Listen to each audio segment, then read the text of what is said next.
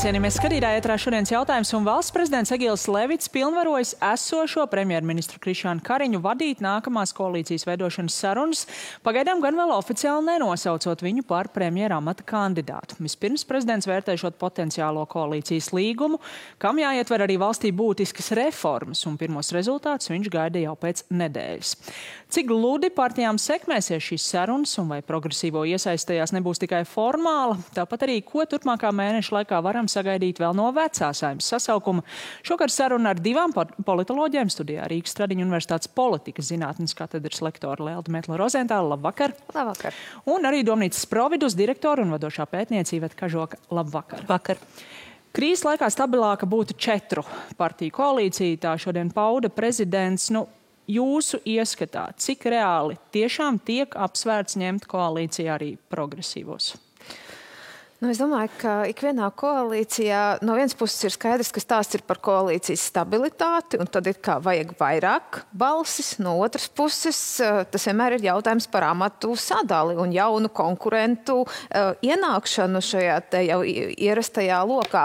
Un, protams, ka skaidrs, ka esošie partneri, jo mēs skatāmies, ka vienalga, vai tas ir apvienotais saraksts, kur ir iekšā daudzi jau ar krietnu pieredzi politiķi, un tā ir jaunā vienotība, un vai ne, visi šie te mums zināmās sejas, protams, ka viņi nav ieinteresēti līdz galam, priekš kam vajag vēl vienu konkurentu. Tātad, ja mēs skatāmies no šīs puses, es domāju, ka tiks mēģināts darīt visu, lai progresīvajiem iedotu kādu alternatīvu statusu. Un bez tam jāmin jau, protams, arī tas, ka tur ir arī objektīvi rādītāji, proti ir šī te ideoloģiskā nesakritība, un ja mēs runājam par labajiem standartiem, tad, protams, ka valdību vajadzētu veidot ideoloģiski saliedētam partiju blokam. Tāda bija savulaik arī Nacionālajai apvienībai ar attīstībai par, tagad laikam tā plājas ir vēl lielāka ar progresīvajiem.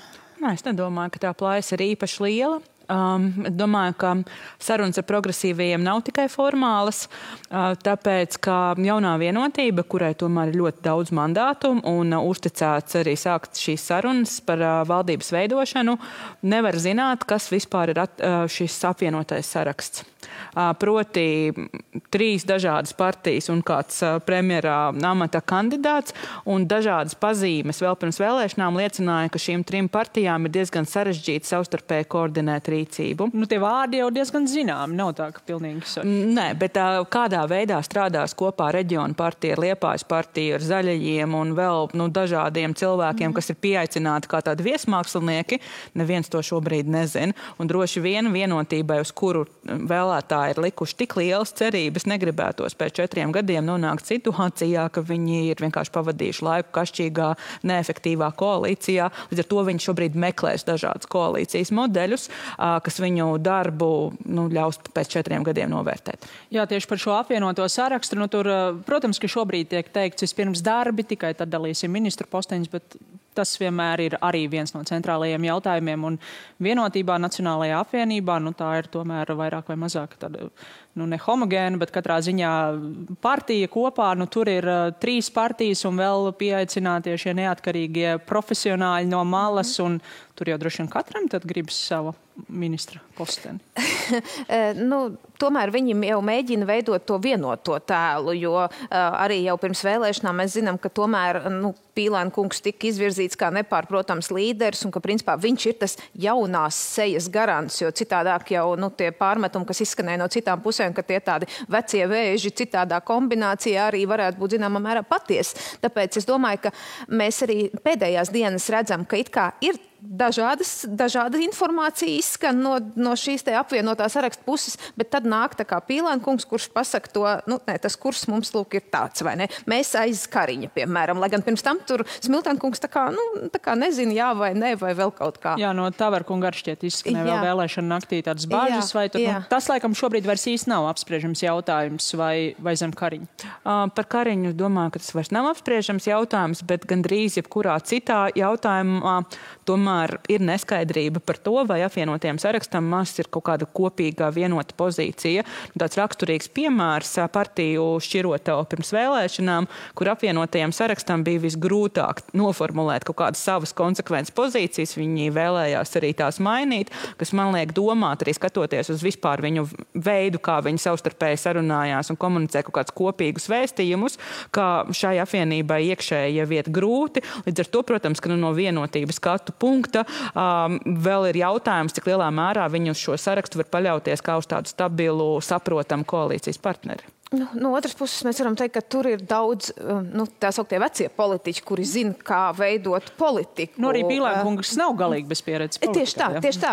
Un tāpēc tur it kā var būt tādi skaidrāki spēles noteikumi. Mēs varam skaidrāk izrunāt kārtību. Ar progresīvajiem pagaidām ir pavisam nezināmais, kā šie cilvēki vispār uztver lietas un kā viņi ir gatavi sadarboties. Tas, kur ir pieredze vienotībai ar progresīviem, tas ir Rīgas domē, kur ir salīdzinoši laba sadarbība un, protams, viņiem ir līdzīgs šis skatījums, piemēram, uz cilvēktiesību jautājumiem, uz finanšu jautājumiem atkal nē, un tur bija ļoti asa kritika no progresīvajiem priekšvēlēšanu periodā, piemēram, Jānim Reiram, viņa īstenotajai politikai, vai tas neatturēs vienotību tomēr? Godīgi sakot, skatoties lielāko daļu no priekšvēlēšanu debatēm, kas bija dažādās televīzijās, es neredzu lielas atšķirības ekonomiskajā programmā starp tām partijām, kas šobrīd ir Saeimā pārstāvēts. Visas ir par eksportu, par uzņēmējdarbības veicināšanu, par atbalstu sociāli maznodrošinātiem.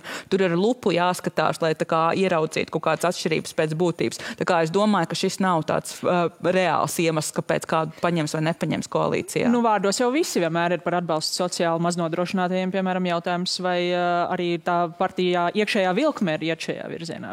Un, protams, ka te jau ir jādomā arī, jāatcerās par citiem koalīcijas partneriem, tās pamatkodola partneriem, proti par Nacionālo apvienību, kurai šī te izšķiršanās sadarboties ar progresīvajiem var kādā brīdī gandrīz vai būt līdzīgi liktenīga kā konservatīvajai partijai balsojums Saeimā par ģimenes konceptu. Tieši tā. Un iespējams, ka ir Nacionālā apvienība ļoti skaidri grib vēstīt savam vēlētājam, ka mēs uz tādiem kompromisiem mēs neesam gatavi. Vai tas nav arguments, jo Nacionālā apvienība saņem gan daudz pārmetums jau iepriekšējās koalīcijas laikā par to, ka viņi vispār strādā kopā ar attīstībai par? Nē, es varbūt iebildīšu, konservatīvās partijas sliktais rezultāts šajās vēlēšanās nekāda nav saistīts ar partnerattiecību likumu. Iespējams, ja viņi saulēcīgāk būtu šo kursu uz tā mūsdienīgāku konservatīvismu uzņēmuši, viņiem arī rezultāts būtu savādāks. Tāpatās, ka mēs skatāmies to koalīciju starp attīstībai par un Nacionālo apvienību, mēs redzam, ka attīstība par ir, principā zaudējusi, bet arī negluži šī iemesla dēļ, kamēr Nacionālā apvienībai viss ir labi. Es domāju, ka tam ir diezgan mazs faktors. Ja mēs skatāmies pie šī 3 partiju modeļa, tās ir 54 balsis, cik tas ir slideni, stabili, protams, tā neizklausās stabili no otras puses pēc KPV izmešanas apmēram ar tādu ciparu jau arī operēja līdzinājā koalīcija. Jā, bet jautājums ir par to, kas ir atlikusi opozīcija. Mēs zinām, ka agrāk bija tā situācija, par ko pat Rosiko kungs publiski pauda, ka saskaņa dažās reizēs zināja, kad jāiziet no zāles ārā, kad tur vajag atturēties kādā balsojumā. Vienmēr sakot, mēģināja pie tādās neitrālos jautājumos, ja vajadzēja arī atrast un atbalstīt valdošo koalīciju. Ja šobrīd opozīcija mums ir tāda, ļoti interesanta, un es pieļauju, ka ļoti kareivīga un tāda, kura gribēs noturēt to savu vēlētāju, tad iespējams, ka līdz ar to te ir risks, ja ir 4 cilvēki pār 50%, ka ja viņi saslimst, kaut kur aizbrauc vai vēl kā, tas uzreiz rada grūtāku situāciju. 54 balsis jau šī 4 gadu cikla sākumā. Tas ir kaut kas, uz ko var iet? Teorētiski jā, tāpēc, ka opozīcija ļoti sašķelts ar tām partijām ir maz kā kopīga. Realitātē būtu grūti, vienkārši tāpēc, ja tie partneri nav pilnībā pārbaudīti un uzticami, jo tikko kāds no viņiem sāk niķoties vai arī kaut kā sāk iekšēji šķelties, koalīcijas darbā ir problēmas. Principā, ja mēs skatāmies tīri uz mandātu sadalījumu Saeimā, vienotība ir vienkārši fantastiskā pozīcijā. Šobrīd, ka viņai ir gan iespēja izvēlēties savu koalīcijas partnerus, gan arī, lai arī kurš paliktu opozīcijā, tā opozīcija nav sevišķi briesmīga, tāpēc, ka tās partijas, kas tur būs tajā opozīcijā, nevarēja savstarpēji vienoties. Līdz ar to šī ir pilnīgi cita situācija nekā tā, kas bija pirms 4 gadiem. Es domāju, ka opozīcijas faktors šajā saimā būs neīpaši svarīgs. Jā, par šo es gribēju jautāt, jo no vienas puses tie ir ļoti spilgti tēli Šlesera Rosļikova partijas ar tiešām iespējams tādiem deputātiem, kādus mēs kādu laiku vēl nebūsim manījuši, un tomēr tā ir opozīcija, ko te viņi var ietekmēt. Tas ir tik, vai tur ir kaut kādi riski, vai tas ir tieši tik vienkārši opozīcija un viss?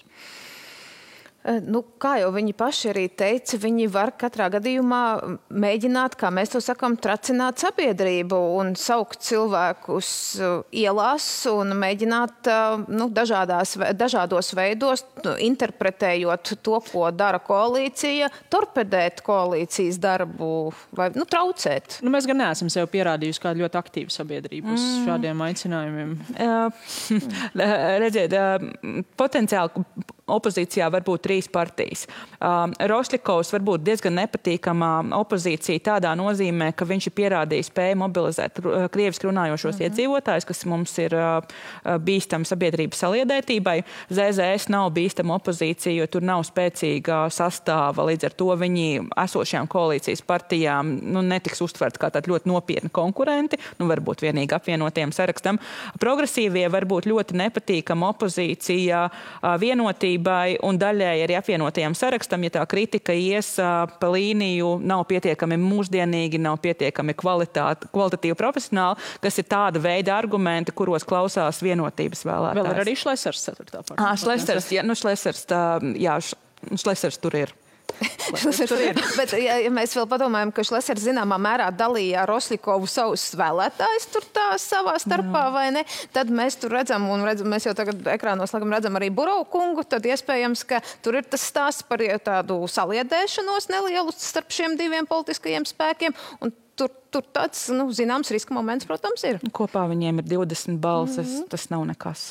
Tas ir maz. Lai traucētu dzīvi ar to kādās situācijās. Nedaudz. Man šķiet, ka to ja mēs salīdzinām ar to, kas bija KPVLV un tā opozīcijas iepriekšējos Saeimas sasaukumos, tie ir nelieli traucēkļi, kas varbūt ir ļoti tādi skaļi, bet, Rosļikovā partija, risks no viņas domāt ir koalīcijas kategorijās, ir, ka viņa mobilizē krieviski runājošos iedzīvotājus ļoti profesionāli, progresīvie ļoti bīstama opozīcija esošajai koalīcijai. Vai jums ir pilnībā skaidrs šis prezidenta solis, deleģējot Krišjānu Kariņu vadīt šīs koalīcijas veidošanas sarunas, bet tomēr vēl nenosaucot viņu par ministra prezidenta kandidātu? Tas kaut ko nozīmē, jo līdz šim tomēr tas tā ir bijis ierasts. Vai tur ir varbūt kāds šaubas, ka viņam neizdosies izveidot koalīciju, vai to nevajadzētu nekā uztvert? Nē, tas ir šobrīd tīri juridiski, ka 1. novembris ir jāsagaida, jo līdz 1. novembrim skaitās pēc likuma, ka nevar tā kā nominēt jaunu premjeru. Tas ir tāds vienkārši tīri ciklisks process. Kā kandidātu jau var nosaukt. Jā, kā kandidātu. Un viņam jau tā sarunu vešana ir šobrīd uzticēta, un tāpēc viņš pie tā ķersies un to darīs, bet vienkārši 1. novembris ir jāsagaida, tad arī esošais parlaments, esošā valdība savu termiņu būs nostrādājusi, un tad arī tiks oficiāli dots, ja izdosies iepriekš jau atrast tos kopsaucējus. Starp citu, prezidents šodien pie Latvijas radio kolēģiem raidījumā Kruspunktā, es teiktu, ļoti augstu pacēla latiņu šai valdībai, šai saimai, nosauc šo sastāvu par kvalitatīvāku nekā iepriekšējais, pateica, ka gaida ļoti nopietnas reformas, kam jābūt koalīcijas līgumā, tam ir jābūt labākajam koalīcijas līgumam, kāds ir bijis, ir ekonomiskajā attīstībā jāapsteidz šajā izaugsmē kaimiņi lietuvieši igauņi, no kuriem šobrīd atpaliek, kad redzat potenciālu šajā iespējamajā valdībā tādā vai citādā sastāvā šos mērķus. Jā, es piekrītu vērtējumam, ka šis Saeimas sasaukums ir kopumā spēcīgāks nekā tas, kas bija iepriekš, un tas ir pareizi izvirzīt valdībai augstus mērķus, sevišķi apstākļos, kad ir viena partija, kurā ir tiešām ļoti daudz balsu, ka vairs nevar īsti runāt par tādu pilnīgi sašķeltu valdību, kurā ir labi, ja viņa vienkārši noturās un kaut kādas lēmumus spēj pieņemt. Tā kā tas ir pareizi, ka šis ir tas brīdis, kad mums ir jādomā par to, kā mazināt savu atpalicību. Nu jā, ja pirms tam mēs runājam KPVLV gadījumā, ka atsevišķi ministri vienkārši vispār mācījās būt par ministriem un būt par deputātiem un vispār, ko nozīmē vadīt valsti, tad šobrīd mēs redzam, ka neviens no koalīcijas partneriem vienalga, vai mēs domājam par progresīvajiem vai par šo te pamatkodolu, tur neviens nav tāds, kura profesionalitāti būtu pamats apšaubīt un teikt, ka viņš nav kvalitatīvs. Par esošo Saeimu, kurai jānostrādā vēl 1 mēnesi, es gribētu jau no minētās prezidenta intervijas pie Latvijas radio kolēģiem vēl vienu fragmentu parādīt. Pašreizējai koalīcijai vairs nav vairākuma šajā Saeimā un ir vesels mēnesis vēl.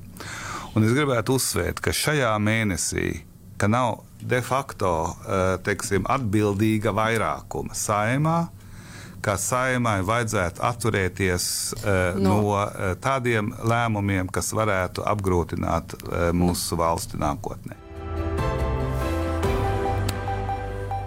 Vai jūs redzat, ka šajā situācijā šī esošā Saeima vēl varētu mēģināt virzīt kaut ko, kam iespējams varētu nepiekrist jau jaunais sasaukums? Ir atšķirīgi viedokļi, piemēram, par valsts aizsardzības dienestu, par šo pašu skultas termināļu, iespējams, kādām valsts garantijām varētu atšķirties, vai par šo mēnesi varētu būt kādi centieni vēl kaut ko izvirzīt? Es domāju, ka varētu būt, un tur viss ir interpretācijas jautājums, ko nozīmē valsts nākotnē labs vai slikts un kā to vērtēt. Man šķiet, ka šai Saeimai vēl jāpabeidz darbs pie pašvaldību likuma, ko prezidents atsūtīs otrreizēji caurlūkošanai, jāpieņem partnerattiecību likums, jāpieņem Stambulas konvencija. Tas ir kaut kas tāds, ko šī Saeima vēl var izdarīt. Jūs redzat, ka tam varētu pietikt balsis, jo šīs pats sasaukums jau vienreiz... Es nedomāju, ka šie ir tādi lēmumi, kurus ir tā kā ļoti racionāli atlikt uz nākamo Saeimu. Es domāju, ka varbūt šis ir labs brīdis, tīpaši, ja mēs piemēram par šo Stambulas konvenciju, kas arī izsauc, tādas, vienmēr nav pareizais brīdis, kad pieņemt ratificēt Stambulas konvenciju, jo visu laiku jādomā par vēlētājiem, ko viņi teiks. Tad šajā brīdī, kad jau it kā vēlētāji savu izvēli ir izdarījuši un patiesībā to ratifikācijas procesu varētu veikt ar to partneru rokām, kuri īsti vairs pēc tam nedarbojas koalīcijā, varbūt tas ir tāds brīdis, kad šos te kaut kādus neērtos jautājumus var pavirzīt uz priekšu, jo, protams, ar Stambulas konvencijas ratifikāciju mēs esam pamatīgi iestrēguši un tas būtu jādara. Bet vai tas nevar būtiski sarežģīt tās koalīcijas sarunas tālāk ar tiem partneriem, kuri šim iebilst un ar kuriem būs jāstrādā kopā, piemēram, Nacionālā apvienība? Ziniet, man šķiet, ka tā iebilšana ir vairāk raksturīga laikam pirms vēlēšanām, kad partijas ļoti grib pozicionēties, bet arī partijas ir sapratuši pirms vēlēšanu laikā, kuru jautājumi viņu vēlētājs īpaši satrauc un kuri varbūt ne tik. Tāpēc es domāju, ka dažas partijas varētu pat justies pateicīgas par to, ka kāds beidzot šos lēmumus pieņem un no nākotnes perspektīvas, tas viņiem būs drīzāk liels ieguvums nekā kaut kāds mīnus. Bet šajā jaunajā sasaukumā jūs redzat balsis šiem jautājumiem, ko jūs nu pat minējāt abas? Jaunajā sasaukumā tas atkal jau ir tā kā jautājums par pozicionēšanos, un tas uzreiz, es teiktu, ka drīzāk to vajag padarīt vecajam sasaukumam un noņemt šo nepatīkamo slogu no jaunajiem deputātiem nost. Tad es saprotu, jūs nepiekrītat prezidenta paustajiem, ka nevajadzētu šāds lēmums. Es piekrītu, es uzskatu, ka šie lēmumi ir Latvijas nākotnes labā.